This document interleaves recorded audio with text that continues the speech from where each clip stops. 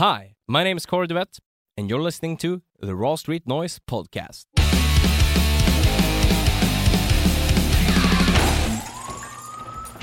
We were at Sweden Rock Festival in the second week of June to do interviews with bands for a Swedish podcast called Rockflödet. Yep, that's right, and now we can share these interviews with you here as well. Before we begin, make sure that you follow Raw Street Noise in your podcast player and on social media so you don't miss out on future episodes. And if you understand Swedish, please check out our weekly rock news podcast, Rockflödet. Today's interview is with Christopher and Alexander Rondell from Art Nation. This interview is in Swedish, unfortunately. So if you don't understand Swedish, we recommend that you check out our other interviews in the feed. Idag har vi med oss två gäster i form av Alexander och Christopher från Art Nation. Ja. Yes. Ni har ju precis, eller ja, ganska precis nu vi gör den här intervjun spelat på Sweden Rock Festival. Ja. Hur var känslan och hur känns gigget nu när ni har fått komma ner i varv lite grann? Alltså det var helt fantastiskt. Man vet ju aldrig riktigt exakt hur mycket publik det kommer. Så här, och det var liksom, nu har ju det varit en pandemi, det har varit ett stort sug tror jag efter att man får, så vi hade ju höga förhoppningar. Ja. Men de infriades ju över vad vi hade ens någonsin vågat föreställa oss faktiskt. Det var helt fantastiskt. Verkligen. Nej, men jag håller helt med Kristoffer. Man har fortfarande inte riktigt, som sagt, landat i att vi redan har gjort det här nu. För det har varit så mycket nerver. Absolut. Och så mycket förväntningar. Ja. Det är helt naturligt med tanke på att liksom det har gått så lång tid. Har de glömt bort oss, tänkte man. Men nej, det är inte riktigt. Jag tror folk är rent gement är så jävla sugen på sin livemusik. Precis. Så på det sättet är det bra att typ nästan inleda festivalen. Vara tidigt ute liksom. Verkligen. Precis. Det är som folk är som korna på grönbete. Helt enkelt. Och det var ju väldigt mycket folk som såg när de kom in. Eller men det var ju lite så. Ja, ni stod ju på den scenen när det kommer in folk. Vi såg gossorna komma in. Ja. Det var kosläppet. Eller hur? Men innan pandemin, när gjorde ni ert senaste gig som Art Nation? Senaste gigget med Art Nation, riktiga gigget, ja men det var nog sommaren 2019. Ja. Det är ett tag sedan. Så det är typ 3 år sedan. Ja. Liksom. Det är helt sjukt alltså. Ja, det är helt sjukt. Ja.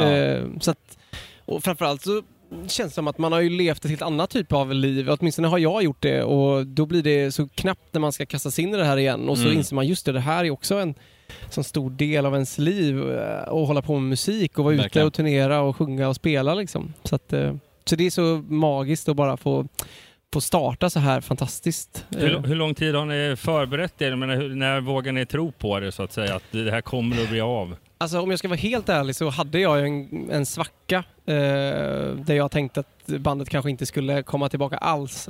Varav att jag har hållit på med så mycket andra saker runt omkring. Och Christopher, han lämnade ju bandet egentligen 2016 trots att det var han och jag som startade upp bandet. Så att jag och Christopher började ju prata med varandra i höstas, vintras då.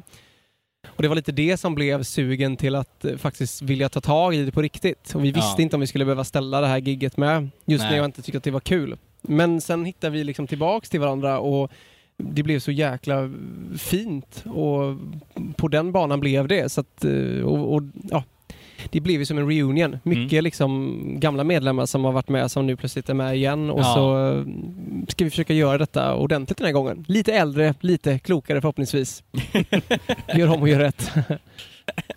Ja, men det är lite som det säger nu om vi nu hoppar vidare på ämnet att ni pratar om att nu hittar ni tillbaka till varandra. Ska göra det lite mer på riktigt. Tag sedan vi fick höra men det är precis det som har varit grejen att så här, alltså när vi började så var vi ganska små allihopa och det gick så jäkla fort. Vi hade inte ens släppt första plattan innan vi gjorde en jätteturné på flera av de största scenerna i hela landet. Och det får man tyvärr hybris av. Och sen ska man försöka leva tillsammans och kompromissa tillsammans och vilja samma sak. Så jag tror att det var jättebra att framförallt jag och Kristoffer som alltid har kompletterat varandra bra, att vi fick en liten paus från varandra för att sen utvecklas och mogna som individer båda två. Ja, alltså, jag i alla fall kommer fram till att det viktiga är egentligen inte vad man gör utan det är att ha kul när man gör det. Och jag slutade just när det inte var kul längre. Det blev mer en börda. Ja. Men så vi verkligen har mycket fokus på att man ska må bra och att vi ska ha en trevlig stämning i bandet och att det inte är någon press utan att vi ska ha kul. Precis. Vi ska vara så glada liksom, för att vi får uppleva detta. Precis. Det är helt fantastiskt liksom. Men hur skulle ni beskriva liksom, hur konstellationen Art Nation idag nu när du är tillbaka, Kristoffer, liksom att ni låter som att ni är på en väldigt bra plan, och liksom hur ser framtidsvisionen ut med, är det en ny platta på gång, skrivs det låtmaterial? Jag håller på att jobba på det nu. Ja. Så att under nästa år tror jag väl det planeras. Ja, nästa år är tänkt att släppa ny musik. Men sen också att det bara känns så himla kul.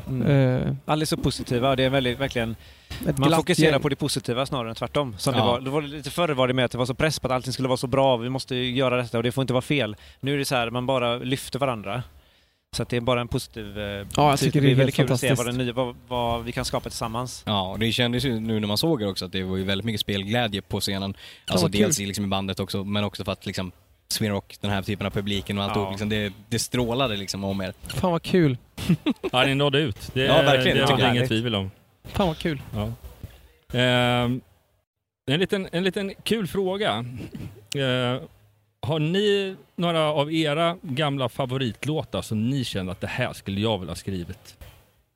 Du tänker alltså överlag liksom, vilken låt som helst? Ja, vilken låt som helst. Säg någonting. De tänker just nu. Det är så många låtar som man önskar att man hade gjort. Eller så bara som är kul att spela. Ja. Den var bra den frågan. Den var jättebra. För jag har ingen aning vad jag ska säga. Nej, jag blir helt stum. Ja. Det är för många. Det är för många bra låtar. Men du får välja 3 var då. Vi kan skruva på frågan till den lite enklare. Så vad är era good to go-låtar? Alltså, vad får er att må bra och lyssna på? Jag lyssnar ju sjukt mycket på Toto. För att jag älskar det här poppiga. Liksom, jag tycker det är så underbart. Men sen går det i perioder där med. Ja. Men Toto går alltid hem. Det är kanske låter konstigt med tanke på den musiken vi gör, men jag älskar ju så här gammal power metal. Jag är ju stort Blind Guardian-fan, så att lyssna på gamla Blind Guardian eller Children of Bodom, då blir jag verkligen taggad. Det går jag igång på. Det är bra med liksom olika influenser. Så det kan ju liksom göra någonting lite mer unikt liksom, när man slår ihop det. För jag menar, ni har släppt 3 skivor, eller hur? Och de har ju varit, alltså, om man jämför senaste skivan med första skivan, så är det ju lite olika typer av genrefärgning i dem så här. Så att någon är lite hårdare och någon är lite mer A&R Toto liksom. Ja, och det är det som är så kul nu, för att det har vi också sagt att vi ska bara skriva nu. Och är en bra låt blir en bra låt, och låter den jättemetal så får det vara så, låter det jättepoppigt så får det vara så. Och det kan jag tycka är charmen också. Lite på magkänslan, vad som känns bra och vad som är kul. Jag håller med. Det var ju så vi gjorde från början. Ja, jag håller helt med. Det var inte så att vi liksom hade en formel att så här måste vi göra, utan vi gör detta och så får vi se vart det tar oss. Ja men det låter ju fantastiskt. Alexander, du och jag har ju liksom pratat en del under åren. Ja, vi har ju haft kontakt i alla år och pratat om verkligen allt och ingenting. Ja, verkligen. Och det var en väldigt skön relation.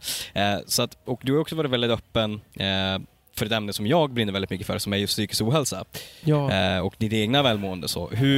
Hur jobbar du med ditt välmående idag? Så nu låter det som att ni står på en väldigt bra grund med Art Nation, och nu får man åka ut och gigga igen. Liksom, och du har liksom varit ändå ganska mycket hemma och med hundarna, och liksom så här, verkar som att du verkar i alla fall som du är på en väldigt bra plats idag.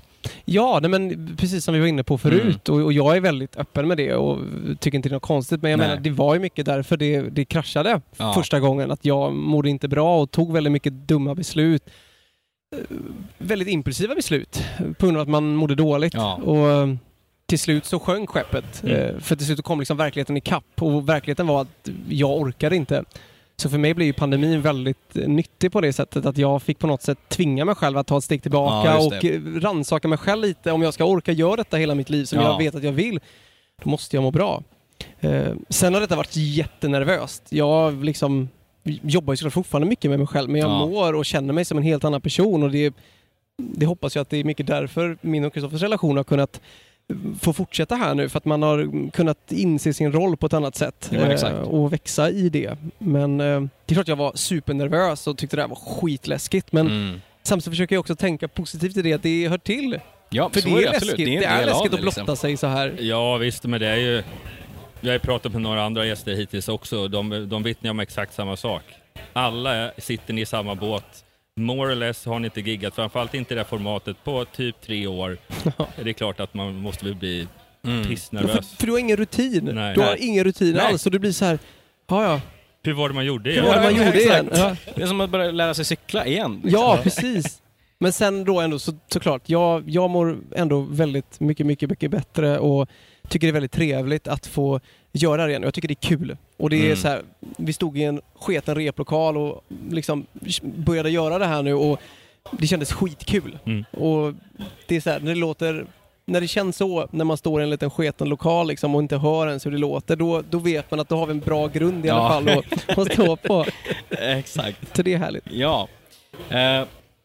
Men du har släppt några singlar om du som soloartist under åren också. Ja, precis. Kommer du fortsätta göra någonting utöver Art Nation eller är det fullt ut Art Nation som gäller nu när ni är back together så att säga? Alltså just nu, det är därför jag åker hem tyvärr idag, för vi håller ju på att spela in Crown-plattan nummer 2. Ja, precis, den är ju aktuell. Ja. Och är mitt i det. Men där igen, jag visste inte att Art Nation skulle sitta här idag och göra detta. Och Art Nation kommer nog alltid vara min prio just för att jag älskar det här bandet så mycket och tror på det. Och min solokarriär tog ju också jätteilla vid sig, för att det var ju precis hösten innan pandemin slog ut som jag fick chansen att släppa de här och göra lite tv och så. Men det är klart att jag vill jättegärna göra mer av det med. Men jag känner nu får jag prioritera och just nu är mitt fokus helt klart. Och det är viktigt för välmåendet också att man inte tar på sig inte vara överallt. Liksom. Nej. Så det känns skitkul att ha en liten plan. Avslutande ord. Utöver Sweden Rock som ni lirar på idag, när kan man se er härnäst om man inte är och har varit på Sweden Rock i år? Har ni några gig bokade framöver? Vi ska spela på Hojrock tillsammans med Chris Clefford och Smith & Tell och Eclipse och några andra nu nästa vecka. Så det blir skitkul också. Ändå ett bra, kul gig.